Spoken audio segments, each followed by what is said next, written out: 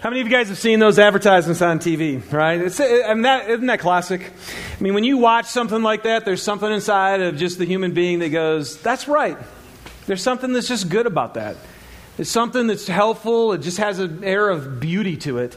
And I would say one term we could use is it's something glorious. And that's what we're going to be looking at today. My name's Dave Nelson. If you're new here today, thank you so much for joining us.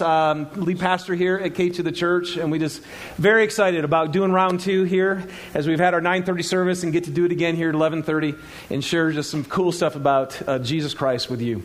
So when I think about glorious, if you guys think about the word, if something's glorious, or if it has glory, what are some things that you guys shoot back to me? Some things. What are some things that are glorious? Love. Okay, love. Good. Sunsets. What's that? Sunsets. Absolutely.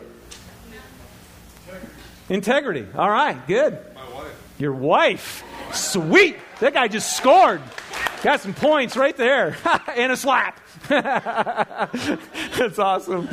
Peace is glorious. There are so many things, that we can think of when we think of the word glorious. Like sometimes it can be just the being outside and seeing all the stars, or just at night when there aren't lights around is just glorious. Just the grandeur of here. These mountains are glorious. For me, watching old reruns of Barry Sanders run for touchdowns, that was glorious. Well, last Sunday, I always get up really early on Sunday mornings and just kind of take my message and go through it again. And I got up before the sun was up. And I was sitting there, and then eventually the clouds, I could just start to see them. I went in, got my second cup of coffee. And I was sitting there, it was dark like this. And I had my computer out, and I was playing on my computer, working on the message. And all of a sudden, it was like somebody just turned on a light. Like instantly. I've never had this happen before. And my whole yard just turned orange. It was kind of freaky, actually. So I turned around in my chair, and this is what I saw. Isn't that awesome? It's absolutely beautiful. And you said sunsets. Sunrises, too. We don't see as many of those as sunsets. But, man, when you see something, it just so overtook me. And again, pictures can't quite grasp it, but you can just tell how in an instant the sun broke through. And when that happens, you guys, when you see something glorious, see, there's some of the words that go along with glory. It's splendor. There's magnificence. There's a sense of excellence or preeminence. There's majesty. And what it does is it literally creates awe. You can go ahead and flick the lights back on. It creates awe and then an adoration. And then if it really is moving in your heart, you'll find yourself start praising something that's glorious. And then, if it's a person, or it can be even a job, it can be anything, you'll find yourself having allegiance to it. And so as we look at Jesus today, the Bible is just very clear that He comes in all of His glory. Well, what does that mean? How does Jesus Christ actually come in His glory? And we're going to look at a passage in Matthew chapter 21. So if you have your Bibles, go ahead and open to Matthew chapter 21. Again, if you don't have a Bible, if you're new, or if you have a Bible that you can't understand and you'd like one that's a little bit more easy to read, we have them out in the lobby, and you can grab a free one anytime. We'd love for you to have one. Or you can just look right up here on the screen, and we'll fill you in. Matthew chapter 21. So basically, the story, let me kind of give you a setup. This is near the end of Jesus' life. And He's been wandering all over Israel, and He's doing these amazing ministries and miracles and teachings. And this is near the end of His life, and He's coming to Jerusalem to begin establishing His greatest act of love, to be the Savior of the world. And here's what it says. As they approached Jerusalem and came to Bethphage at the Mount of Olives, Jesus sent 2 disciples, saying to them, "Go to the village ahead of you, and at once you'll find a donkey tied there, with her colt by her. Untie them and bring them to me. If anyone says anything to you, say that the Lord needs them, and He will send them right away." This took place to fulfill what was spoken through the prophet. "Say to your daughter Zion, see your king comes to you, gentle and riding on a donkey, on a colt, the foal of a donkey." The disciples went, and they did as Jesus had instructed them, and they brought the donkey and the colt and placed their cloaks on them for Jesus to sit on. A very large crowd spread their cloaks on the road, while others cut branches from the trees and spread them on the road. The crowds that went ahead of Him and those that followed shouted, "Hosanna to the Son of David! Blessed is He who comes in the name of the Lord! Hosanna in the highest heaven! And when Jesus entered Jerusalem, the whole city was stirred and asked, "Who is this?" And the crowd answered, "This is Jesus, the prophet from Nazareth in Galilee." So now you got to get this picture here, right? So there's a procession that's going on, and it says a very large crowd. So there's a ton of people, and they're all shouting this Hosanna, and they're laying their cloaks down on the ground, and they're throwing these palm branches down on the ground for Jesus Christ to come in on. And the other thing that's important at the end there, it says, and the whole city. So you have this crowd doing this, but it says the whole city was stirred. And I looked at that word because I don't know if about you, but if I get stirred, it usually is more something like, hey, what was that? You know, But when you look at the word stirred, it means literally to shake, to cause to tremble, usually a violent concussion.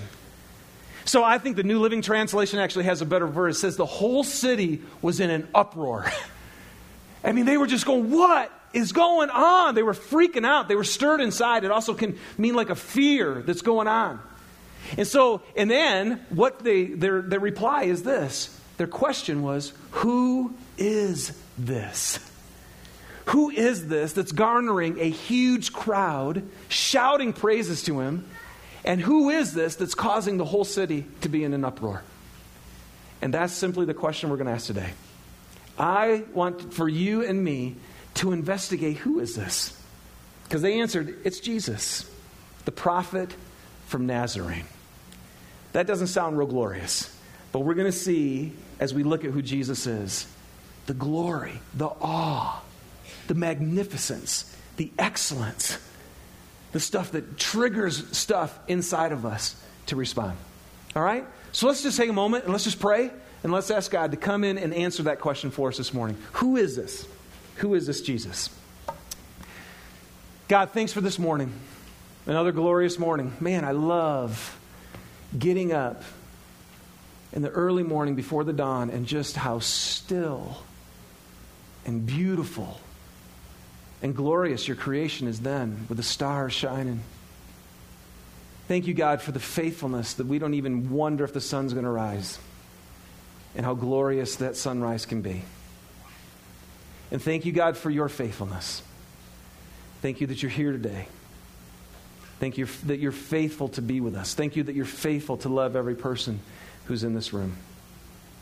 And God, as we think about glory, as we think about things that are just amazing to us, would you open the eyes of our heart, all of us in this room, so that we might remember or maybe see and hear for the first time how glorious Jesus Christ really is. And God, I just pray you do that. I pray you know our hearts, you know our minds. Now open them up so that we can literally be changed at the deep core of who we are because of what we believe about you.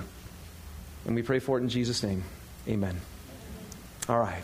So here's the first thing I want to look at. We're just going to look at the glory of Jesus. And the first thing is we're going to look at the glory of Jesus as King. Okay? Jesus as King. So if you look up there in the verse, chapter 21, verse 5, the prophet said, "Say to your daughter Zion, see, your king comes to you." Now, this is kind of hard for us to actually think about the attributes of a king, right? Because we're in a democracy, and we vote in presidents, and then we totally slam them, right? We just hire guys into office, and then we find little things that we don't like, and then we throw them out of office. You guys understand that's not how kings work, right? A king had absolute authority. A king was sovereign. When he ruled, his power was over the whole land. And we watch movies and we look at different places that have this. And a king is somebody who is, these verbs describe him: splendor, magnificent, excellent, preeminence, majesty. That's what a king is. Now, how you respond to a king totally depends on what that king is like. When a king was unjust or if he was cruel, if he was completely self-centered, then the people would want to revolt, right? And they would try to find a way to get out of the king's authority and out of his power. But if a king was good, if he was righteous in his rule, if he cared about his people and he was just in his ways, then literally people would be like, man, we love you. Rule. Because we like the way you do this. This is good. The land works when the king rules well. So, as we look at that and we think about Jesus, the Bible is really clear, you guys, that Jesus is the king.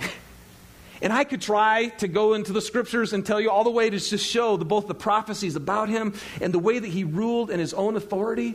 And you'll just see there's so much to it. But years ago, I ran across this audio of a pastor who I think he pastored for like 40 years down in San Diego. And his name is, he's passed away now, but his name is S.M. Lockridge. And I just found out this morning his name is Shadrach Meshach Lockridge. I'm like, dude, if you're called Shadrach and Meshach, then you got to be a pastor. You don't even have a chance. You got. Anyway, the first time I heard this, I was moved so deeply, and I go, there's no way I could explain Jesus as the king better than this guy. Okay, so watch this. The Bible says, my king is the king of the Jews. He's the king of Israel. He's the king of righteousness. He's the king of the ages. He's the king of heaven. He's the king of glory. He's the king of kings. And he's the Lord of lords. That's my king. I wonder, do you know him? My king is a sovereign king. No means of measure can define his limitless love. He's enduringly strong. He's entirely sincere. He's eternally steadfast. He's immortally graceful. He's imperially powerful. He's impartially merciful. Do you know him? He's the greatest phenomenon that has ever crossed the horizon of this world. He's God's son. He's a sinner's savior. He's the centerpiece of civilization. He's unparalleled. He's unprecedented. He is the loftiest idea in literature. He's the highest personality in philosophy. He's the fundamental doctrine of true theology. He's the only one qualified to be an all-sufficient Savior. I wonder if you know him today. He supplies strength for the weak. He's available for the tempted and the tried. He sympathizes and he saves. He strengthens and sustains. He guards and he guides. He heals the sick. He cleanses the lepers. He forgives sinners. He discharges debtors. He delivers the captive. He defends the feeble. He blesses the young. He serves the unfortunate. He regards the aged. He rewards the diligent. And he beautifies the meek. I wonder if you know him. He's the key to knowledge. He's the wellspring of wisdom. He's the doorway of deliverance. He's the pathway of peace. He's the roadway of righteousness. He's the highway of holiness. He's the gateway of glory. Do you know him? Well, his life is matchless. His goodness is limitless. His mercy is everlasting. His love never changes. His word is enough. His grace is sufficient. His reign is righteous. And his yoke is easy. And his burden is light. I wish I could describe him to you. Yes, he's indescribable. He's incomprehensible. He's invincible. He's irresistible. You can't get him out of your mind. You can't get him off of your hand. You can't outlive him, and you can't live without him. Well, the Pharisees couldn't stand him, but they found out they couldn't stop him. Pilate couldn't find any fault in him. Herod couldn't kill him.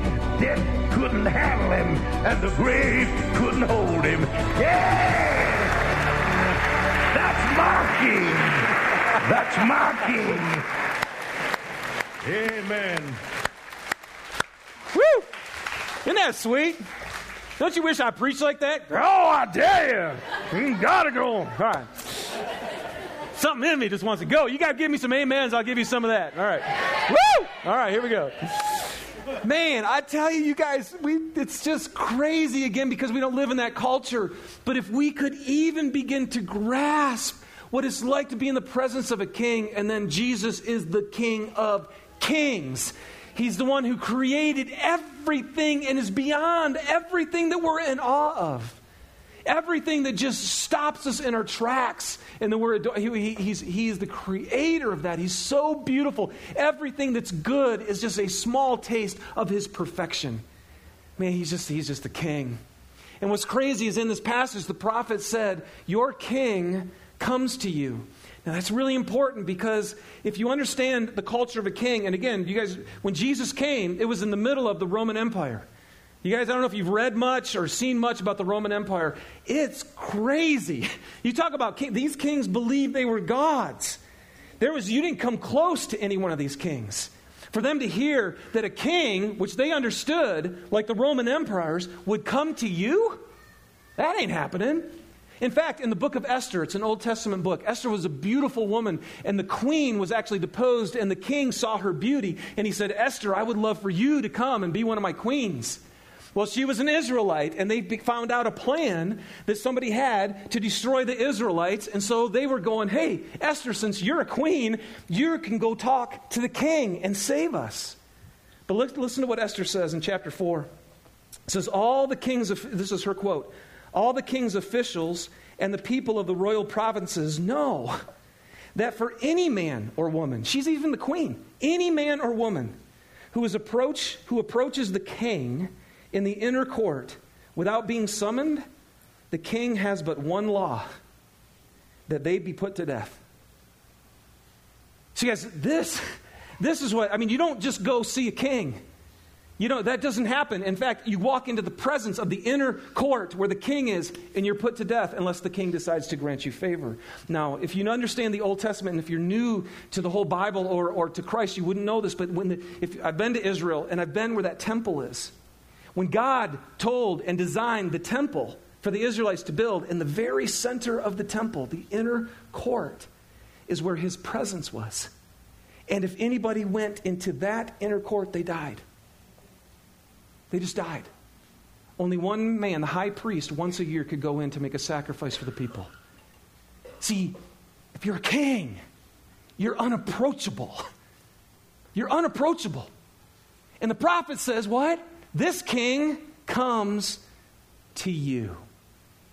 So you guys, before we move on, don't miss the glory, Jesus' glory as the king. He has all authority, all power, all rule, all reign, and his kingdom alone is eternal. He's so far beyond anything you'll ever face. But this king comes to you, so let's talk about the second thing, about Jesus' glory. And that is his glory as servant. This king who shows his glory as servant. In verse 5 it says, say to daughter Zion, see your king comes to you, and look at this, gentle and riding on a donkey, and on a colt, the foal of a donkey. Now let's go again to this picture, right? What's happening here? A very large crowd is shouting, Hosanna to David, Hosanna to the highest. They're just shouting, they're screaming out. The whole city is in an uproar. They're freaking out. You guys get this picture? And then in the middle of it, here's Jesus. You guys, every time I read this, you've got to catch. Have you guys seen processions of kings? Have you seen them in movies even? I know we don't see a whole lot of the real. The king is always lifted up. The king is always high on the stallion. And what's Jesus doing? He's on a donkey. Why? You guys, this is undercover boss to the nth degree. That's what Jesus is, right here. People are just going, wow, I had no idea. He's down in here and he's checking us out. Nobody knows who he is. Okay, well, let's figure this out. Let's look at the glory of Jesus as a servant. So in Luke chapter 22, and this is right near the end of his life, and so he's hanging out with his disciples. They've lived with him for 3 years. They've watched him. They've ate with him. They've listened to him. This is the Last Supper, as we call it, the time when he's gathered together with him. And here we go. Here's the disciples, and they began to argue among themselves about who would be the greatest among them. After 3 years of walking with Jesus. Do you guys ever read these disciples and go, are these guys idiots or what? Until you do what? Until you look in the mirror, right? And you realize, yeah, I've been reading the Bible for a long time too, and I still want to be great too. All right, so here we go. So verse 25, Jesus told them, in this world, the kings and great men lord it over their people. And again, remember, in this world, when Jesus said in this world, he's talking Roman Empire world. You guys know what they're like. And yet, they're called friends of the people. But now listen to this, and this is where he's talking to you and to me, as well as disciples. But among you, it's going to be different. Those who are the greatest among you should take the lowest rank. And the leader should be like a servant. Who's more important? The one who sits at the table or the one who serves? Well, the one who sits at the table, of course. But not here. I am among you as one who serves. You guys, we all know. And I love how that put us. Who's more important? The one at the table or the one who serves? I mean, you all know that, right? It's easy. It's obvious. But that's the way of the world. The one who serves is less. And Jesus says, I'm going to show you what I am come as one who serves. And you guys, there is so much glory, so much awe, so much beauty, so much magnificence in Jesus as a servant. Now, there's two people he serves. Ultimately, the first one is this. Ultimately, he serves his Father. Okay? John 14:31 is this verse that's just captured me the last year or so. And Jesus simply says this: the world must learn I love the Father and I do exactly what he commands me to do. Now, the world would be you and I. I need to learn. Jesus says, I need to learn, and you need to learn that Jesus loves the Father and he does exactly what his Father commands him to do. You read the book of John and you'll see all the way through, Jesus says, I do nothing on my own, but whatever the Father tells me to do, I do. Now, what is the nature of a servant, right?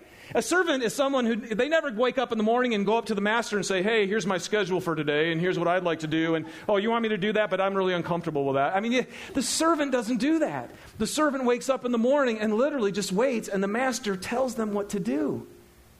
Now, can you check this out? Your king comes riding on a donkey. Here's Jesus, who created everything, who has all authority over everything, who has power to do anything, saying, I do what? Nothing. Except whatever my Father tells me to do. You guys, it is the epitome of the beauty of serving. And our God, the one we worship, that's in his nature. In fact, really, you guys, I think the glory of a human being, Jesus showed us what it was like to actually be human and what it is to be human. The glory of humanity is a human being who says, I will do whatever you ask me to do. And what's so cool, you'll find out in the book of Acts, eventually those apostles that didn't get it at the Last Supper, when they describe Jesus, they call him, God, your holy servant Jesus. That's what they finally got it. He was his Father's holy servant. And Jesus gloried in that. He loved the fact that he never did anything on his own, but whatever his Father told him to do, he did. And I'm telling you, because Jesus did that, what happened? He changed the world. That's where glory is displayed. Now, the second thing, which is unbelievable, though, is that Jesus didn't just come. Because you and I as well, I think we could say, well, that makes sense. It's my Father, and I'm going to do whatever he tells me to do. But Jesus also came to serve us. In Luke chapter 12, Jesus is teaching, and he's trying to help people understand what life is going to be like at the end of the age. What's it going to be like? He makes it very clear. I'm coming back, and I'm going to restore everything into the way it was originally intended to be. There will be a new heaven, and there will be a new earth. And the church for thousands of years has said, come quickly, Lord Jesus. Do it. That'd be awesome. So in Luke chapter 12, he's telling us what it's going to be like at the end of the age. And here's what he says. He says, be dressed, ready for service, and keep your lamps burning. Very interesting. So here's what he's telling you and me. Listen, you guys, when I come back, I better find you dressed and ready for what? For service. Now I don't know if you guys know this, over and over and over again. The Bible says he's going to come like a thief in the night. In other words, he's going to come and you are going to, it's not when you expect it to come. So it literally could be like right now. So if he came right now, how would he find you dressed? Would he find you dressed ready for service? Or would he find you dressed in your own stuff, doing your own deal, waiting to be served? Okay? So he goes on, be dressed and ready for service, like servants waiting for their master to return from a wedding banquet, so that when he comes and knocks, they can immediately open the door for him. So that's the picture. Weddings were these huge, glorious parties, and everybody knew in that culture, so when the master came home, he probably going to maybe even need some help getting in the door, and the servant is right there, ready. And he says, be ready. And then he goes on, it will be good for those servants whose master finds them watching when he comes. So all Jesus is saying to us, those of us who are ready, we should be ready, dressed, ready for service. We should be waiting at the door. So when the time comes, we'll be ready to open it up and welcome him. And then you guys, look at this most crazy statement. Truly I tell you, he, talking about the master, will dress himself to serve, will have them recline at the table, and will come and wait on them. Now, can I just tell you, I don't know. I've read the Bible a lot, so I'm sure I've read that. I never saw that till this week, really. Sometimes your eyes finally open up. That's what's so cool about reading the Bible. You'll see new things all the time. That is insane. Again, in that culture, that never happened. No master comes home, opens up the door, and then tells all the servants, you recline, let me strip down and put on the servant's clothes, and I'm going to serve you. And what Jesus was saying is when the end of the days come, you be dressed, ready for service. And when the door opens and we start everything new, you're going to finally see what God is really like. In all of his glory, he's one who serves. See, our view of serving, you guys, is so different. If somebody came to you today and said, hey, I want you to serve me. If I said that, hey, I want you to serve me today, what would you say? No, I mean, you would. I mean, there's something inside. If somebody says, serve me, immediately human nature goes, right? And we go, wait a second, why in the world should I serve you?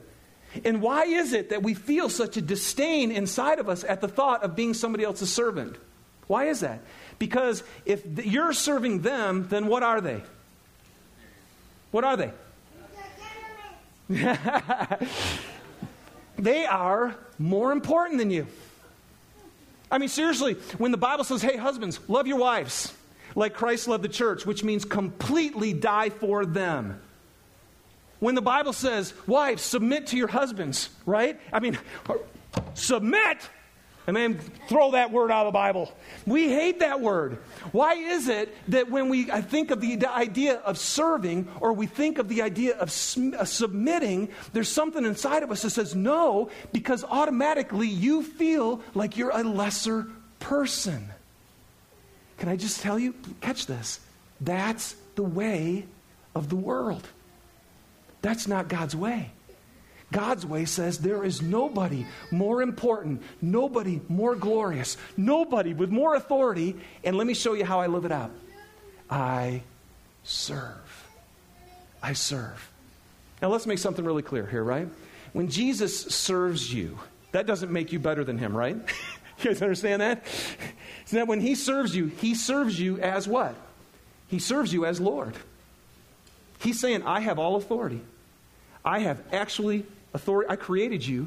I have power over you. And I'm going to serve you. And I know sometimes for us, we think of our God and we go, there's no way. That's not how God, I'm supposed to serve him. Well, you're right. But he wants to serve you. And you go, no.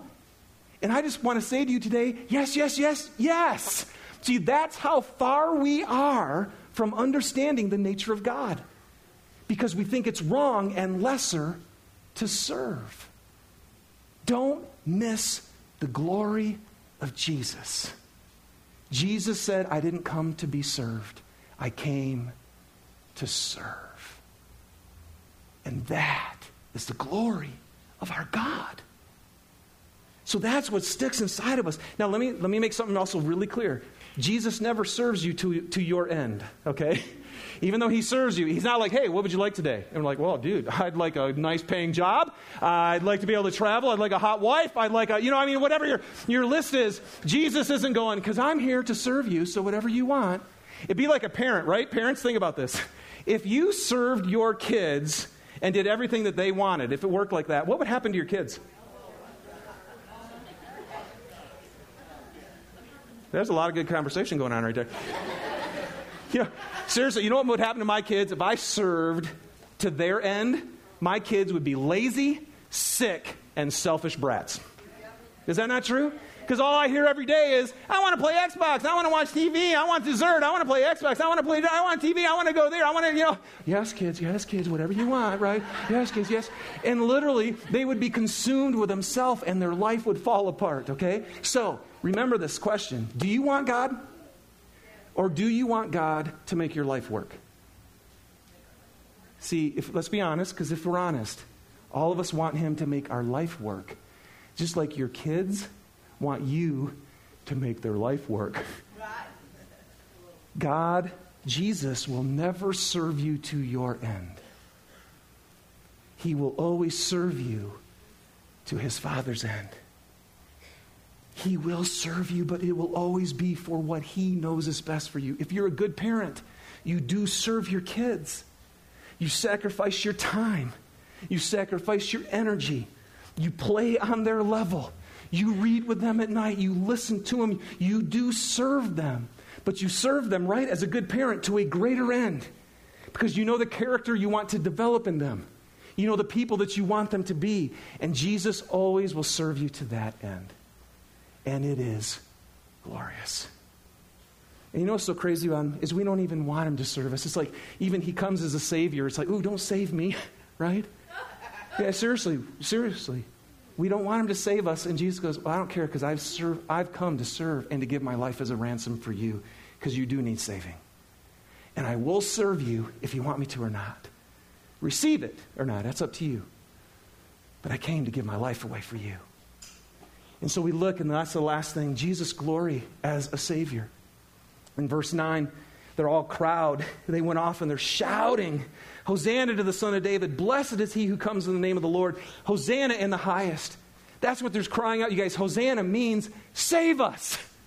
Hosanna means deliver us. It means the deliverer's here. Woo! And they're going, save us, save us. And Jesus is going, I am.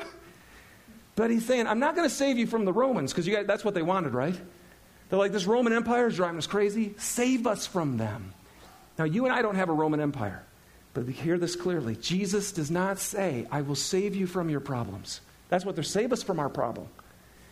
Jesus isn't, He goes, I'm going to save you. I am not going to save you from your problems. If anything that God is teaching me in my life right now, He's not very interested in saving me from my problems. Anybody else realize that? But He is very interested in saving you from your problem. He won't save you from your problems, but He will save you from your problem.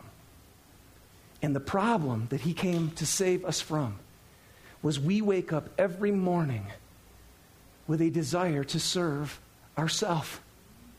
And we wake up every morning wanting our spouse to serve us, our kids to serve us, our job to serve us, our church to serve us.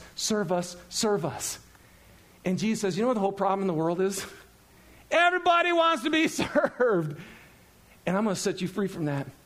I'm going to save you from that. And not only does He forgive us for the fact that we live for ourselves and hurt our own lives and everybody around us, here's the beauty of it. He says, and what I'm going to do is I'm going to not just forgive you for doing that. I'm going to save you by coming inside of you. This is the mystery, you guys. The mystery is that Jesus, if you're a Christian, if you're not a Christian here, catch this. This is the greatest message of what Jesus Christ is all about. If you're a believer today, if you're a follower today, you know this one thing, and that is that Jesus Christ lives in you. Is that right? Y'all know that? That's what we would all say. I would say, yep, Jesus Christ lives inside of me. Now, here's the question based on our topic today. If Jesus is literally living inside of you, what does He want to do through you? Good. You did much better than the first service.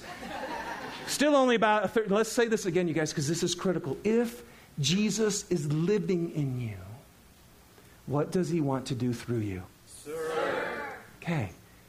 I just got to say this to you. Don't fool yourself.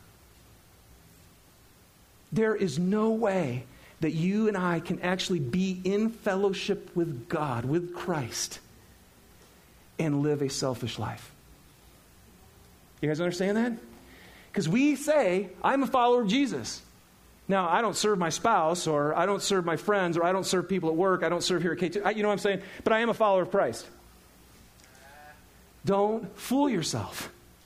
If Jesus, who is the King and who shows his glory by being a servant, lives in you, then you will serve. And here's what's awesome, is then what happens? Life gets glorious.